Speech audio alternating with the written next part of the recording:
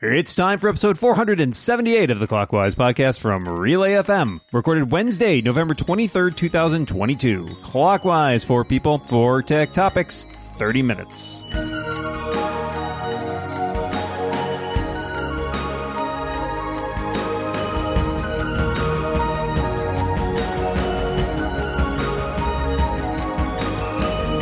Welcome back to Clockwise, the tech podcast that's always thankful for you. I am one of your hosts, Micah Sargent, and I am joined across the internet by my good pal, my good buddy, and folks, I call him my dungeon buddy because we play Dungeons and Dragons together. My dungeon buddy, Dan Morin. How you doing, Dan? For me? You're thankful for me? You too. That's so nice. Yes. Aw, well, I'm thankful for you too, Micah. It's always a delight to podcast with you, whether it's D&D or not. And this is not D&D. I think we should roll for initiative. Oh, golly, I think I'm first. But before we get to that, we do need to introduce our awesome guests. To my left is, I really like this, the tangle of cables under my desk, as well as a prolific podcaster, Due by Friday, Roboism, loads and loads and loads of podcasts. It's Alex Cox. Hello, Alex. Hello, Micah. I am so thankful to be on Clockwise today. And to my left, it is noted YouTuber. Welcome back, Christopher Lawley. How are you doing? Pretty good. I'm thankful to be here. Everybody's thankful, Micah. Lots of thanking, and we are ready to get underway. My topic, there's cohost.org, there's post.news, there's hivesocial.app. How do you out there choose a Twitter replacement, or have you given up on finding something that will replace Twitter and instead are, looking at other means of remaining social with others? Alex, we'll start with you. I don't necessarily consider myself a very social person, but the reason I started using Twitter in the first place was because it was a very simple way to meet people and hang out with my friends. And this is in 2008. And at that time, there were a ton of these services already that were, quote, Twitter clones. And when I was joining all of those, I was also 18. So I was just giving out my email address with abandon. But I'm trying to put myself into that mindset right now as a 32-year-old except, okay, if I'm signing up for a service, what do I want from this service, but also what do they want from me? And what is always a big red flag is when a company doesn't say where they are getting their money from. And it is a big problem because, when a lot of people tried to go to app.net, which was sort of Twitter, but you had to pay for it, it's a big barrier to entry. Mm-hmm. But I am more hopeful of folks having a more independent presence online. Even things like Tumblr, now owned by WordPress, is sort of reminding people and empowering people with different technologies. But I really hope that more people find their own little cabin down this stream of the internet that we can all visit and be more cordial to one another. I think the answer right now is because I'm sort of casting a wide net, because the thing that ends up being the determinant is really where people end up going. It's where the critical mass is. And things are kind of fractured right now. So maybe the answer is there's critical mass, smaller critical masses in a few different places.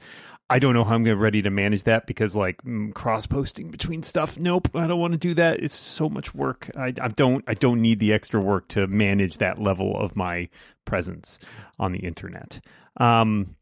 I think there are some other stuff. I mean, Alex's points are all great about in terms of looking for a service and trying to determine who is profiting from this. What are they profiting from? What's the business model? That's all really important. I think from sort of a nuts and bolts technical level, I like finding stuff that has good support for apps, for example. That's one thing that's been interesting about Mastodon. Because it's open source, there are a lot of different apps that you can use it, and so you can sort of tailor your own experience. And that was something that Twitter obviously has flirted with a bunch over the years, but never really wholeheartedly supported. I love Tweetbot. It's the way I experience Twitter. It is so different from the way that most people experience Twitter, I think, just because of you don't have an algorithmic timeline, there are no ads, etc. That's great. That's made my Twitter experience just very positive for the most part over the years. But, there are other places where, like, you have to use their specific app and, then you're kind of locked in, right? Like, you got the experience that they want you to have, which can be good and it can be bad. But, if there's something that doesn't quite work or quite jibe there, then I think that can often be a turnoff as well. But at the end of the day, I think, like Alex said, like, I'm on social media to hear from interesting people and talk to my friends and have that sort of water cooler as somebody who works at home by themselves. And so wherever people end up going, I will probably end up going there. And so for the meantime, I'm just, going around to all those services and registering my username. So I have it and I'm ready. I'm ready to go. Chris, what's your strategy? So right now, my plan is kind of like all of you guys. Like, anytime I see a quote unquote Twitter replacement pop up, I go and squat on my username and I'll just kind of wait and see what shakes out. I'm not trying to push one over the other. I always thought Myco.blog was interesting, but because it has that, paid barrier to entry, like, I don't think it will be the Twitter replacement because of that. I do think it'll be one of the free services, but where's those free services getting their money from? Is it advertisers? Is it VCs? Whatever. That is also a concern. So we'll see what ends up shaking out. But for right now, I'm just kind of like hanging back, waiting to see what happens. Yeah.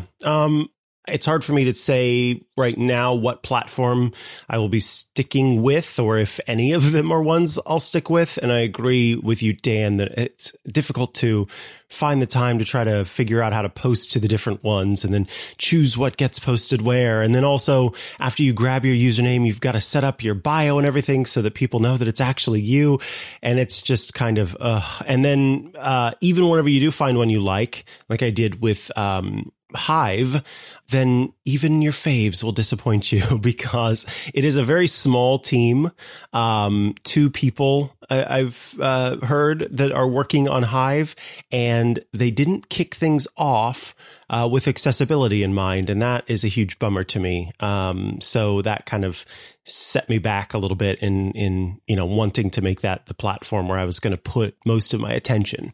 So yeah, it's tough. I do still have my Twitter account, and I still have been posting there as well as in 1 or 2 other places.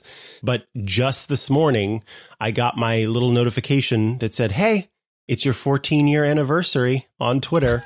14 years? That's like a teenager. I'm old. Celebrate by burning it all down. Let's... Happy 14 years. Here's a giant birthday cake with lots of lighter fluid. All right, moving on. Alex, it's your turn. I was wondering, if you are traveling this year, holiday season off to quite a start, or if you are trying to escape a holiday party for a few minutes, since we don't have Twitter necessarily, do you have a read it later or bookmarking app you turn to work or just for funsies?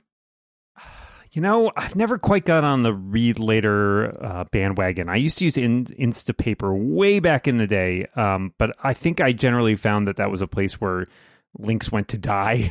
Like, oh yeah, I'll read that later, I say, throwing it into a Instapaper account that I never checked. It's like basically I just might as well shred those stories. I think in the end, for me, if I'm going to read something, and let's be honest, it doesn't even happen in this case, I often just leave it as an open tab in Safari.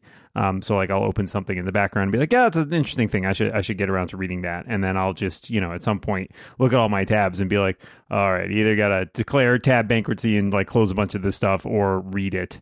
So I think mostly I don't tend to do read later stuff.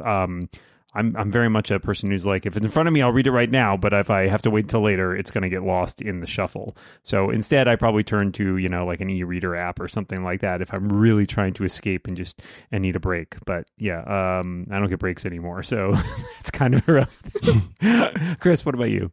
Yeah, I absolutely use Read It Later apps. I've tried a few this year, but the one that has stuck with me is Pins. And that's actually the fault of Alex, because on their podcast, Due by Friday, they had a pinboard challenge.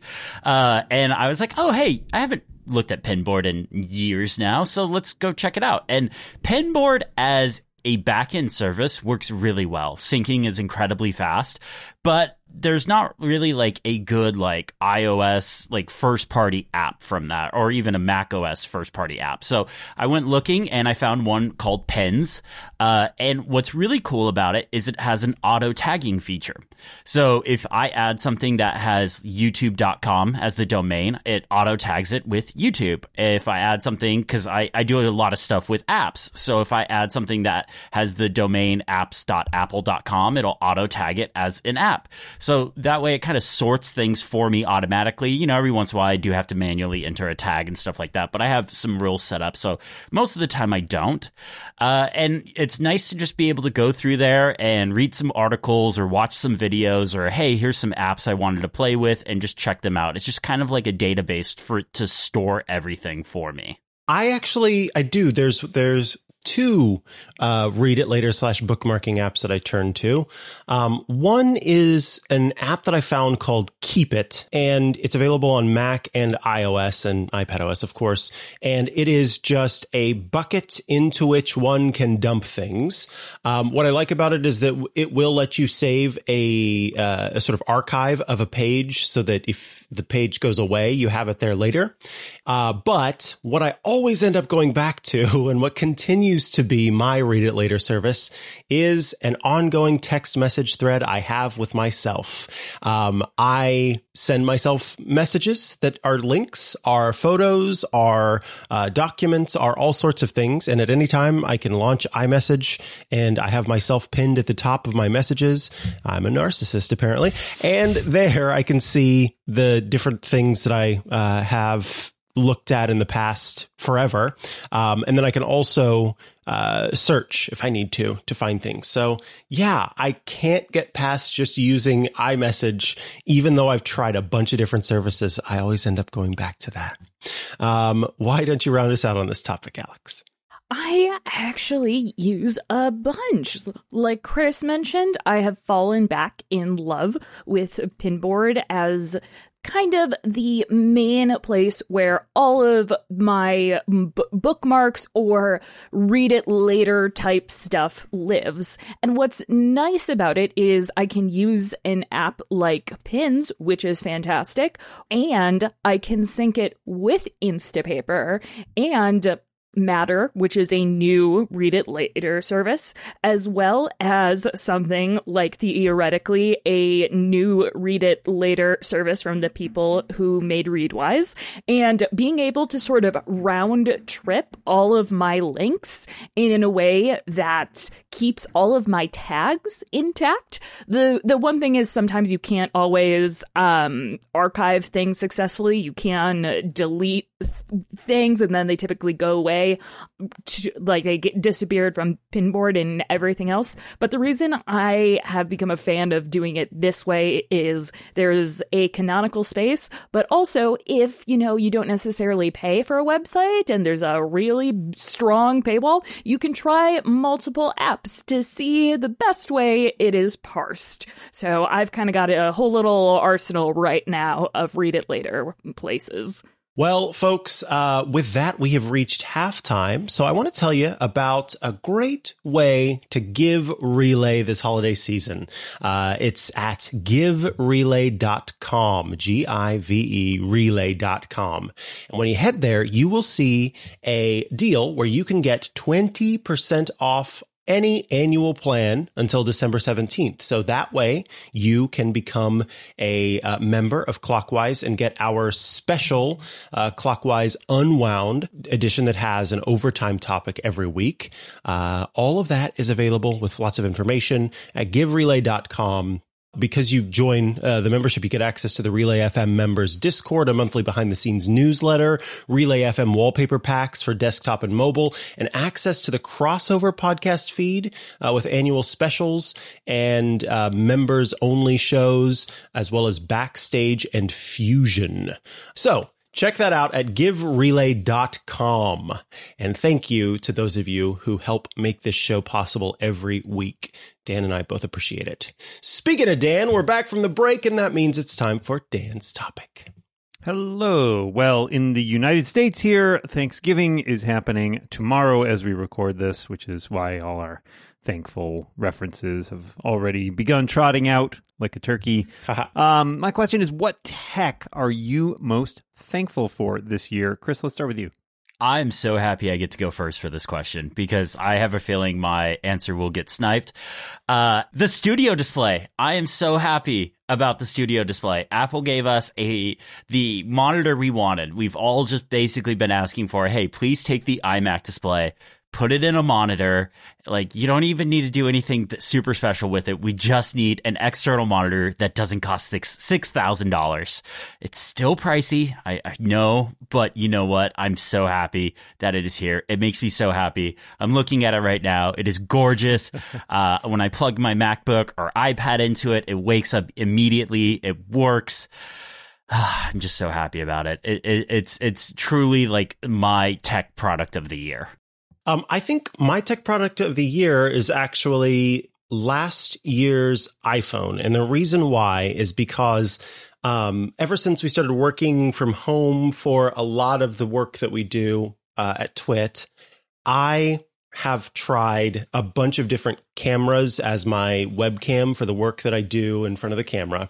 I've had like Sony, or is it? I can't remember. It doesn't matter. I used a camera that we use at the studio that are like camcorder cameras. I've used the standard Logitech C920 camera. I've tried the Opal camera. I have tried, there was another one, I think one from Anker or something like that. And the best one that I've ever had, the one that works the best, that looks the best, that works great, is using Camo Studio with the iPhone 13. And it's amazing because you can do 60 frames per second and you can do 1080p, which is more than we even do whenever we're broadcasting our shows from Twit and publishing them later. So I think it's fantastic. And I'm thankful for the simplicity of it, because as long as that iPhone is running and Camo Studio is running on the Mac, then it just works. I'm pleased as punch and so thankful for those two things coming together to make for a really good looking shot for me. And Alex, what about you? I have to say, this year, I have become incredibly thankful for MagSafe as both a technology and a lifestyle.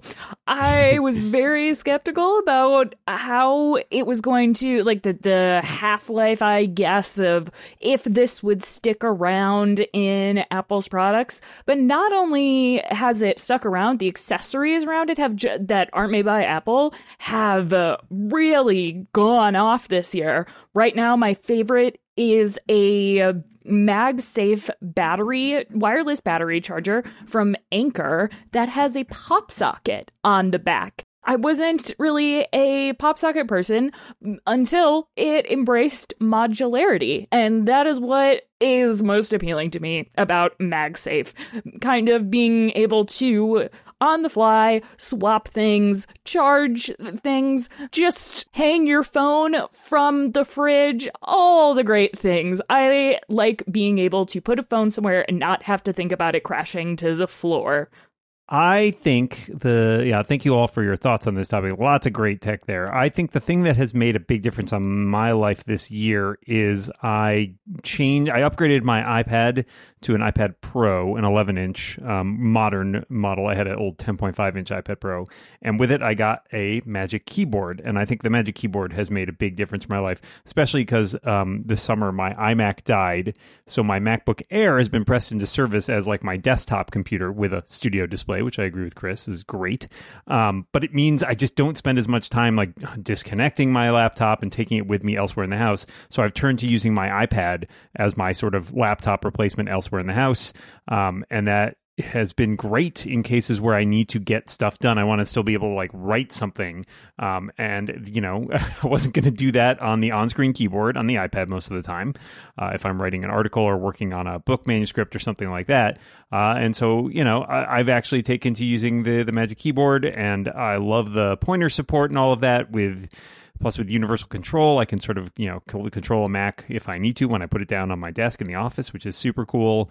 But like, I just finished doing like edits on a manuscript in Word on my iPad, and I actually think it was a better experience than doing it on my laptop. So, which is pretty rare for me. So I'll pick the Magic Keyboard, which I think is a pretty fantastic piece of tech. But all great answers. Thank you for that. Let's go to our final topic, which comes from Chris. Yeah, my topic is inspired by Dan's topic, and I'm kind of curious, what apps are you most thankful for this year? The apps that I'm most thankful for include the iMessage app, of course, because again, it is how I get all of the things that I need to remember together in one place. I am thankful for Fantastical, my calendar app of choice, because without it, I would never get to any of the work that I need to do. I would not know when or where or how or why any of it exists. And I am thankful more than any other app. I am thankful for Due, D-U-E, the app that makes sure that I take the necessary medication that I need to take in a given day, but also that I don't let people around me down whenever I say that I'll do a thing, because anyone who knows me and needs things from me knows that when I say I'm setting myself a reminder to do this, then it's going to get done. And if I don't set myself a reminder to do this, then it's probably not going to get done. And the moment that I say that, I open up Due, I hit that plus sign, and I type in what I need to do, and it's all there. So DUE stands at the top of my turkey tree, wherein a turkey tree is a thing where you place things you're thankful for, and the one you're most thankful for is at the top. Turkey tree. Okay, Alex, your turn. This year, like years in the past, I am most thankful for the app Drafts by Agile Tortoise, which is an iOS, iPadOS, and macOS that is on the surface a very simple text editor, but as soon as you start to scratch that surface, there are so many what are called actions that are basically custom automations where you can do things like add something to an app Due, or reminders, or OmniFocus, or Fantastical, or create an entire blog post if you want to. And just being able to very quickly pull something up on my Mac or iPhone, putting it there, even if I don't know what I'm going to do with it later, I at least know it has been captured somewhere reliable with a system I can trust. And at the end of the day, I kind of go through my Drafts inbox and make sure that any sort of snippet of text, whether it be a calendar in like a calendar invite that I need to send out, or something that needs to be scheduled, or a to-do, I make sure that it is there, and I reach Drafts 0 and feel much more at peace in the world. There's too many apps, I think, probably to name them all, but if I'm going to pick a couple top ones, Rogue Amoeba's Audio Hijack Pro, which is basically the way I get all my work done on podcasting. It's a fantastic app. I love how powerful it is. This year they added Shortcuts integration, which has been great for streamlining a lot of my workflows in terms of recording stuff. I've had a lot of fun playing around with that, and it's just a very reliable, solid app that's super powerful and yet user friendly. It's got everything. What is there not to love? And then I'm going to throw out kind of a basic one, but the Photos app. This year, we had our first kid, and so we take a lot of pictures of this kid, and being able to not only quickly like scroll through those and find all the pictures of them using the like photo faces, but also being able to share pictures with our families using shared albums, and more recently with my wife and I being able to set up the iCloud shared photo library so we can like pool all our pictures.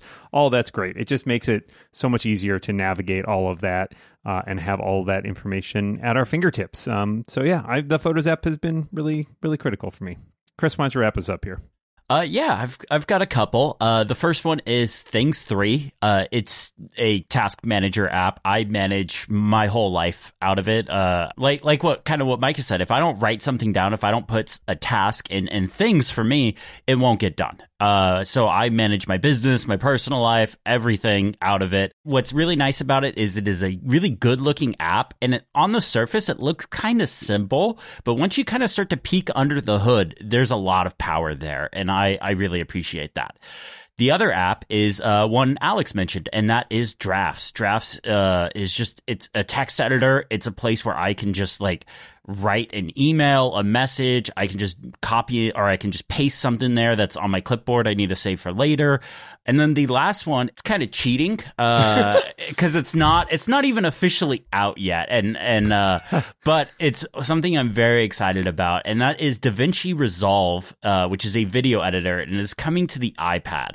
I used to edit all my videos on the iPad. I did it for about 4 years, and I had to stop because I had some bugs and some issues. But I'm very excited for a professional, high-level video editor to be coming to the iPad, and I'm very, very excited to get my hands on it and start editing videos on the iPad again. Well, with that, we are just about to the end of this episode of Clockwise, but I do have a bonus topic for you all. Question: are you a competitive person? Are you competitive in all things or something specific? Alex, we'll start with you.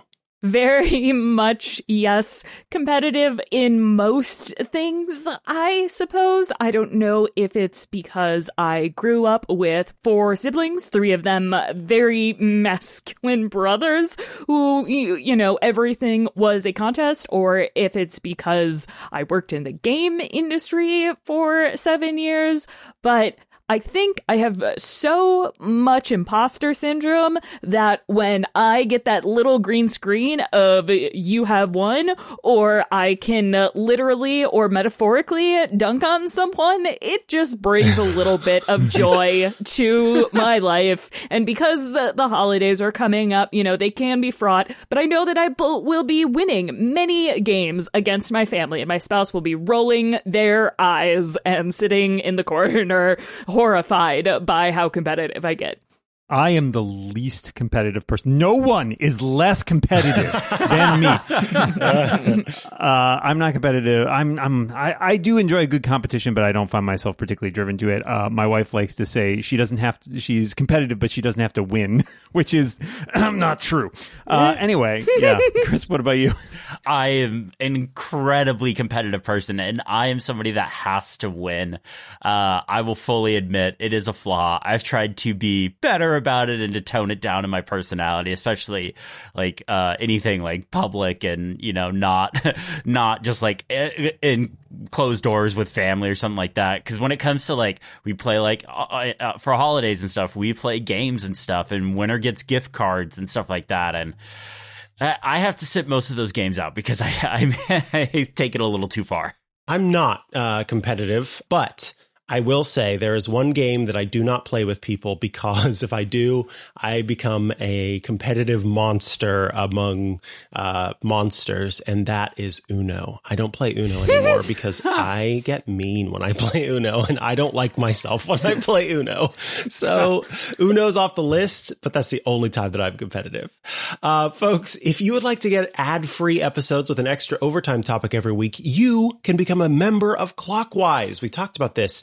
Normally, you'll go to relay.fm/clockwise to sign up for just $5 a month or $50 a year. Although I would recommend you go to giverelay.com because you get 20% off that yearly option, and you'll help support the show. In this week's overtime topic, we discuss items we'd smartify. And with that, We have reached the end of this episode of Clockwise. All that is left is to thank our awesome guests. Alex Cox, thanks so much for taking the time to join us today. I am thankful for you. Oh, I, again, am always thankful for all of you, except Chris Lawley, maybe, who I don't know if he will challenge me in Pokemon Go, but he should. I'm so grateful to be always here. And Chris Lawley, thank you so much for being here. It's a delight to have you back. Thank you so much for having me. I am thankful to be here. And Alex, I will always challenge you in Pokemon Go or Pokemon Violet and Scarlet if you want to go there too. Pokemon Go there, you say. And that is it for this week. Micah will be back next week. We want to wish everybody in the U.S. a happy Thanksgiving. And we want to remind everybody out there listening, watch what you say. And keep watching the clock. Bye, everybody. Gobble, gobble.